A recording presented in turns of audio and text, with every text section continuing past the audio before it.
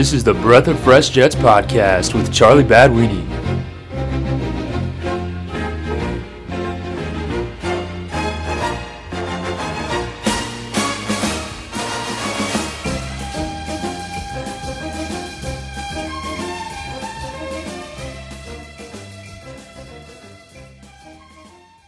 I picked the Saints to beat them. I picked the Packers to beat them. And I once again mistakenly picked the Chiefs to beat them, and the Tampa Bay Buccaneers ended up winning Super Bowl 55. The Bucs defense completely shut down the Chiefs offense, held them to 0 touchdowns, only 3 field goals, and they would go on to win 31-9. Todd Bowles put together one of the greatest defensive game plans I've seen in a while to stop one of the most high-flying, powerful offenses in football history, and they completely shut down the Chiefs. Maybe that was in part due to the Chiefs missing both of their starting left tackle and right tackle, had both backups in there, but Patrick Mahomes was running for his life all day long.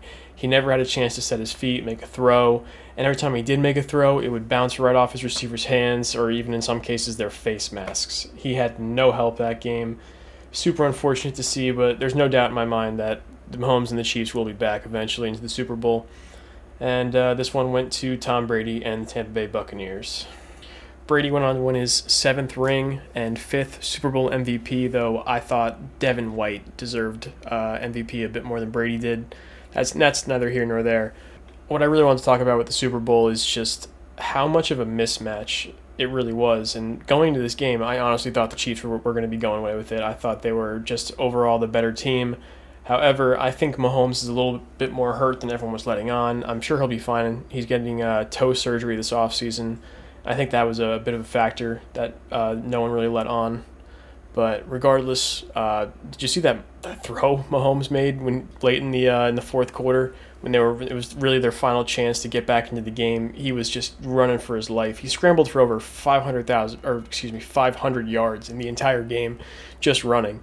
But yeah, when he was getting wrapped up, I think it was JPP trying to bring him down, and he was literally horizontal to the ground, and he flung it 30 yards, and it bounced off of Darren Williams' hands, and But what are you gonna do?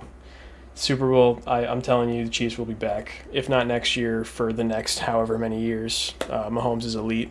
Tampa Bay Buccaneers are the Super Bowl champions of Super Bowl 55, and that is the 2020 NFL season. Not one game canceled, a few postponements here and there, but all in all, great job by the NFL for getting this season off and getting it done. Really glad we didn't miss anything NFL-wise this year.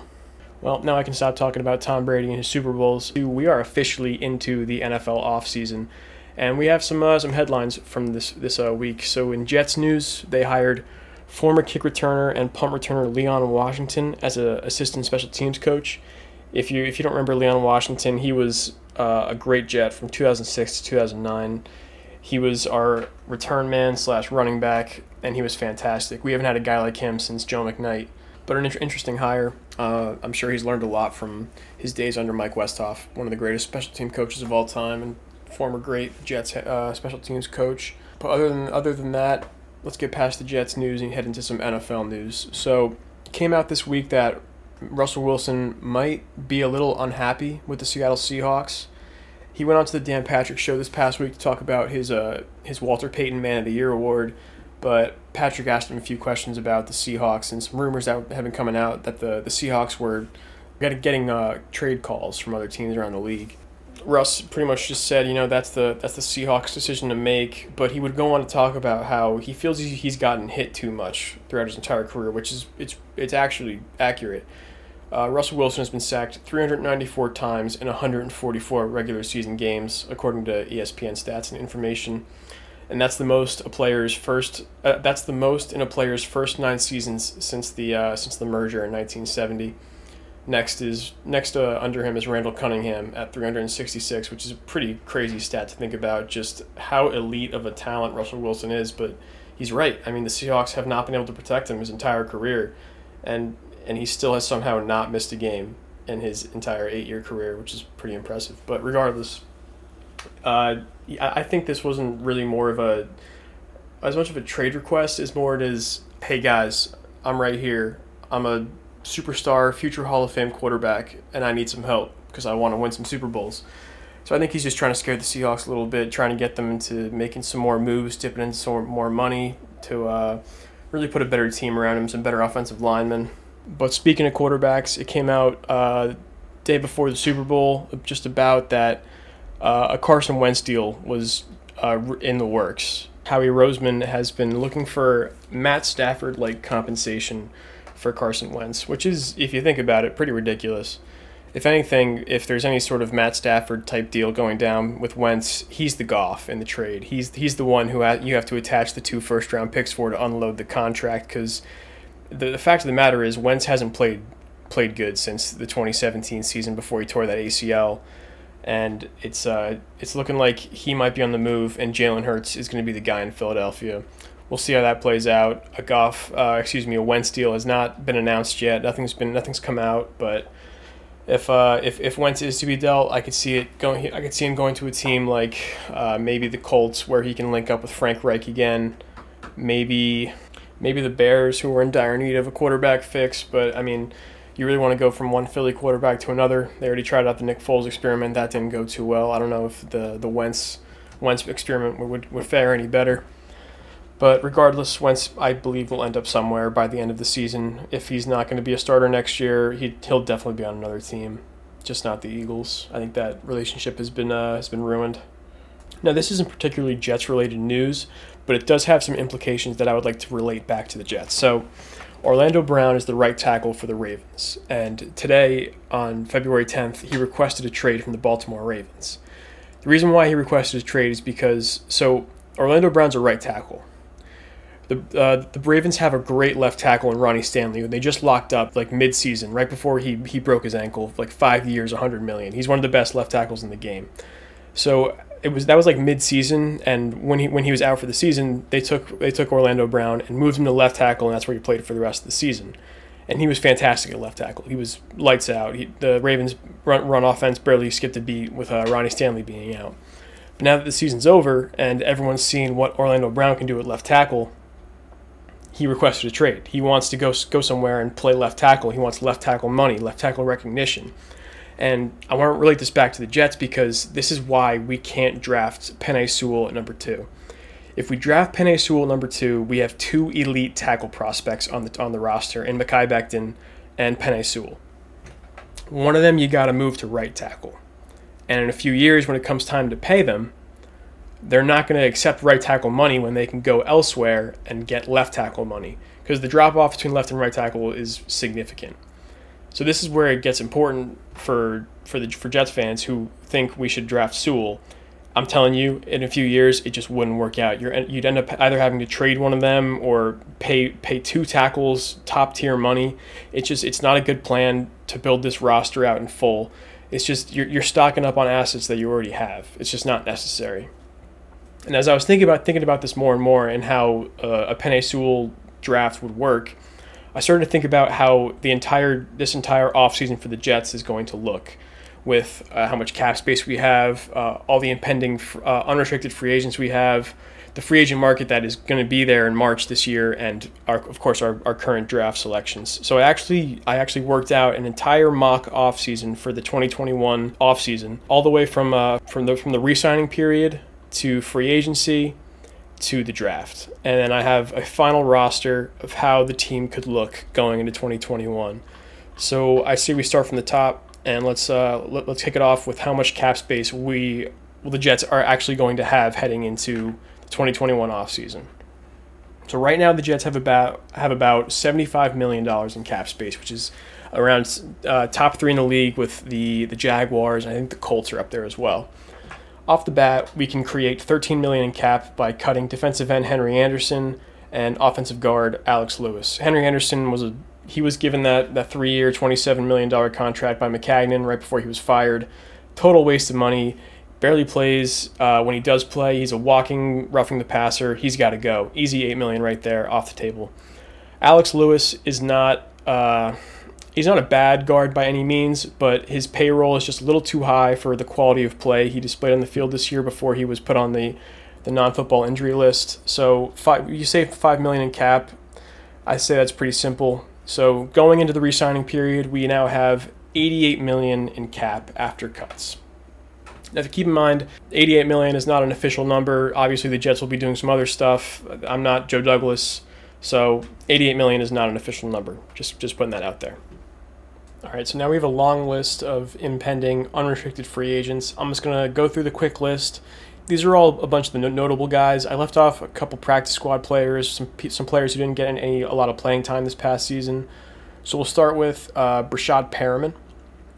Brashad Perriman had a weird year. He didn't play too much. He was injured, but when he did play, he had a few good games here and there, and then some games he was just completely invisible. I wouldn't bring him back as a starter. I think he can come back as kind of a depth role, like a fourth or fifth receiver. If he comes back on his last year's salary, which is around 1 year, $4 million, a little bit lower than what he did last year, but that's because he didn't play as well as he did to cap off that 2019 season. I think he'd be a good fit in the Shanahan offense. He's a big body, he's fast. I think he could work well in the offense, and I think he's worth bringing back at that price. Next up is Brian Poole. I'm going to let Poole walk. He's a slot corner. Not a too high value position. I think he's replaceable. We can find someone elsewhere. Bradley McDougald, who we got in the Jamal Adams trade from Seattle, let him walk. He didn't play much this year when he was invisible. Jordan Jenkins, walk. He signed a 1-year prove-it deal last offseason to try and up his value, I guess, for this year's free agency. Didn't work out too well. He didn't play. He was injured, and when he did play, wasn't too great. So I say we let him walk unless he wants to come back again on the vet minimum. Neville Hewitt is someone I want to bring back. He's good. He's good linebacker insurance for if C.J. Mosley isn't good to go. He was a defensive leader last year. He called the defensive plays when on the field. I'd bring him back at if he's available at this price, 1 year, $3 million. Another inside linebacker, Patrick Onwuasor, let him walk. He didn't play much last year, and when he did, he was on special teams. That's a no from me, dog. And then Marcus May. Absolutely should be bringing him back. I gave him 3 years, $30 million. He's a little bit older for his first free agency. He's 27, but I think 3 years, $30 million is fair, especially with the safety franchise tag is 1 year, $10 million this year. So I think that's a completely fair contract. I hope Joe Douglas is able to bring him back at that. If not, maybe less. I'd be willing to go a little bit more, but obviously Joe Douglas' decision, not mine. This is just what I brought him back at. Joe Flacco can walk. Mateus Farley. He's a special teams captain. I say let him walk. He's a little bit too old for me. Frank Gore will probably retire. That's a walk. Pat Elflein, I would bring him back if possible at 2 years, $7.5 million. He's a good backup option. I don't know. He played good down the stretch last year when the Jets brought him in off waivers. I think he's a good backup option. I would try and keep him around just as insurance in case one of our offensive linemen goes down next season. Arthur Millette, I would let walk. He was a practice squad signing from 2 years ago. He played okay. Nothing to warrant keeping him around. Terrell Basham's an outside linebacker. I'd bring him back on a 1 year, $2.5 million deal. He played good down the stretch in 2019 and 2020. I would absolutely bring him back. Frankie Louvu, I'd let him walk. Harvey Lungi, who I think is a good player, and I think he should get another chance elsewhere, but our inside linebacker room is just too crowded with guys like C.J. Mosley. I brought back Neville Hewitt and also Blake Cashman, who we'll see if he even makes the roster next year. And our last impending free agent is Vincent Smith. He was our kick returner in 2019. We signed him off the Texans practice squad. He's a speedy guy, really good on special teams. He's a good kick returner. I would bring him back 1 year, $2 million, if possible. You're listening to the Breath of Fresh Jets podcast with Charlie Badwood.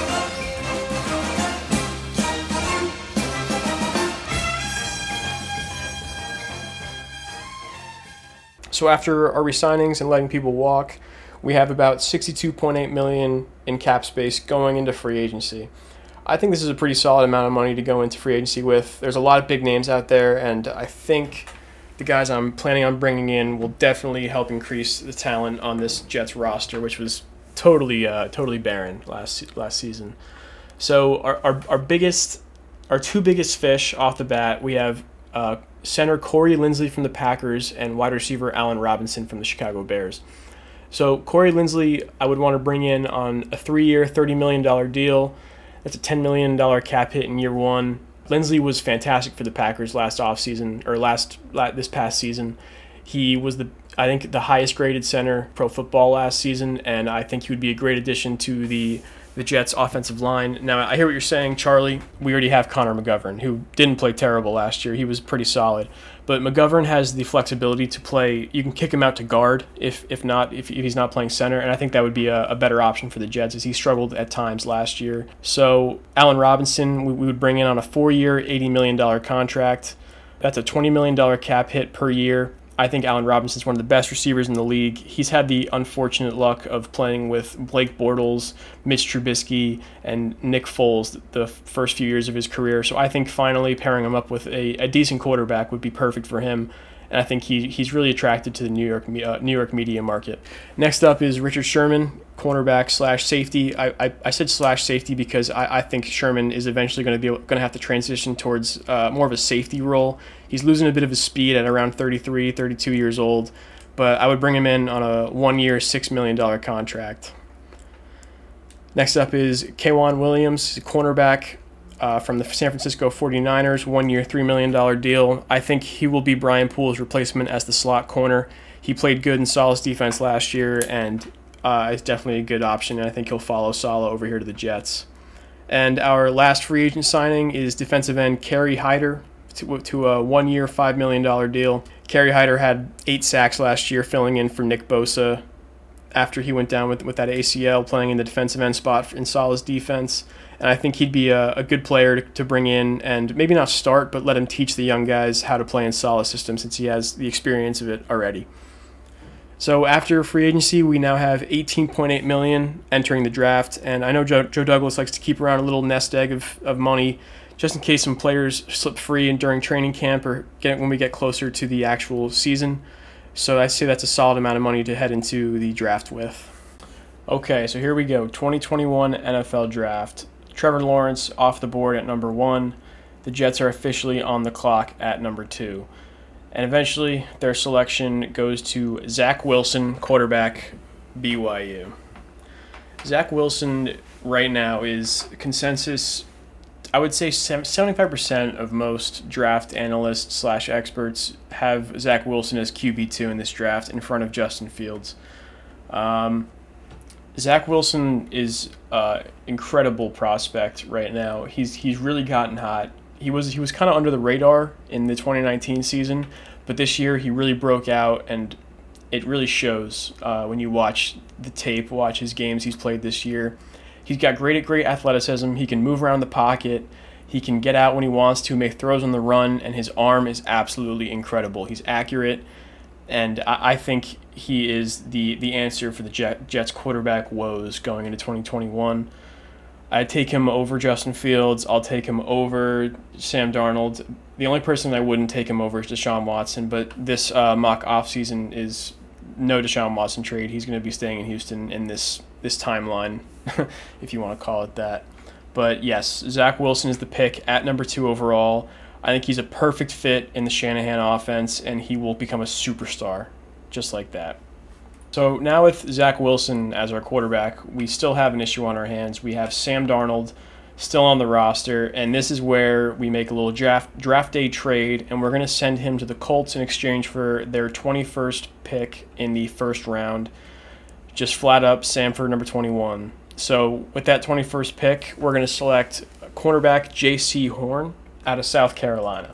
J.C. Horn started out as a slot corner before starting to play out wide more in 2019 and this past season, 2020. And that is where he projects best in the NFL. He's long, he's got a little bit of a thick frame, and I think he's really going to be able to compete against those wide receiver ones in the NFL. He's got the size, he has the length, he has the physicality, and I think his coverage skills have gotten better each year since he's been on draft radars.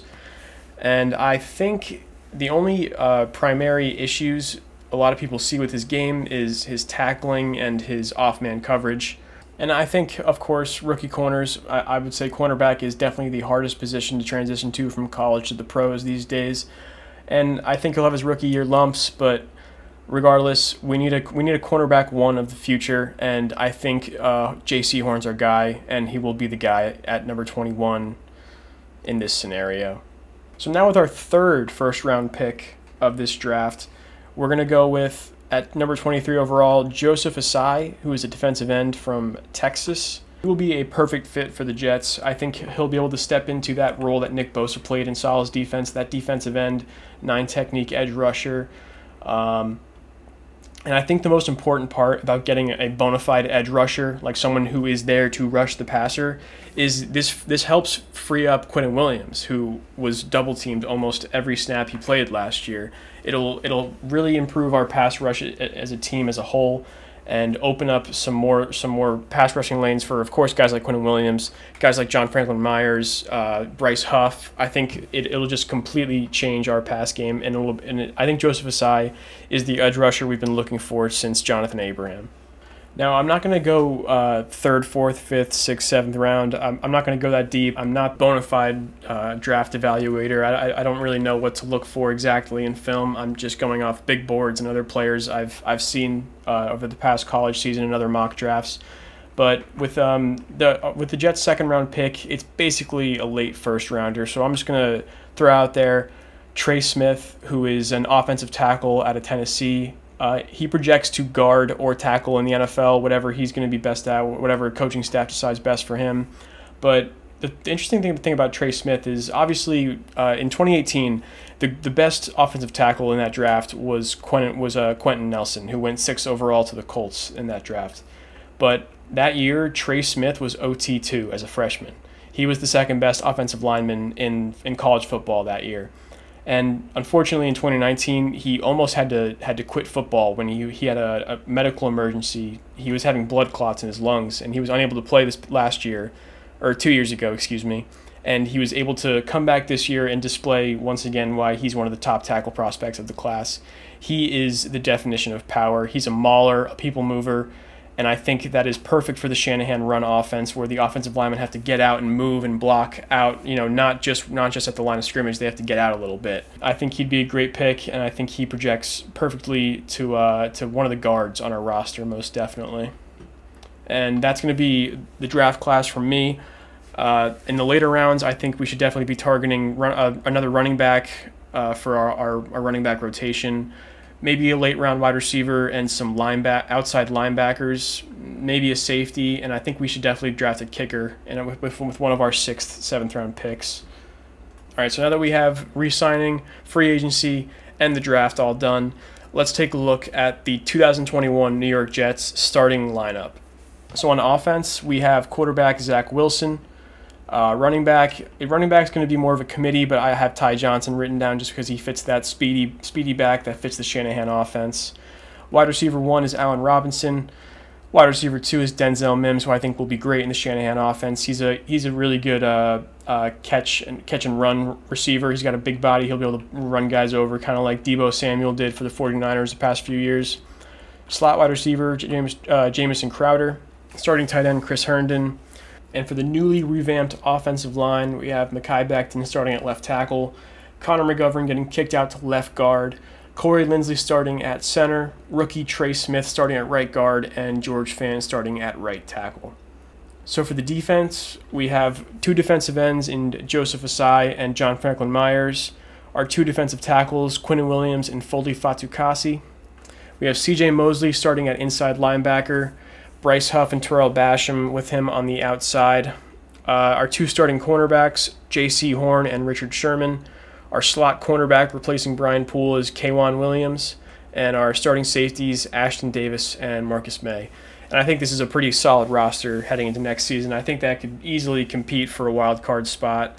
Maybe even try and get with Buffalo up there in the division race, depending on how they fare in this upcoming offseason. That was my 2021 Jets mock offseason. I think I'm going to be doing more of these as we progress through the offseason. This is just a basic one. Once we go through re-signing and cuts, I'll probably do another one.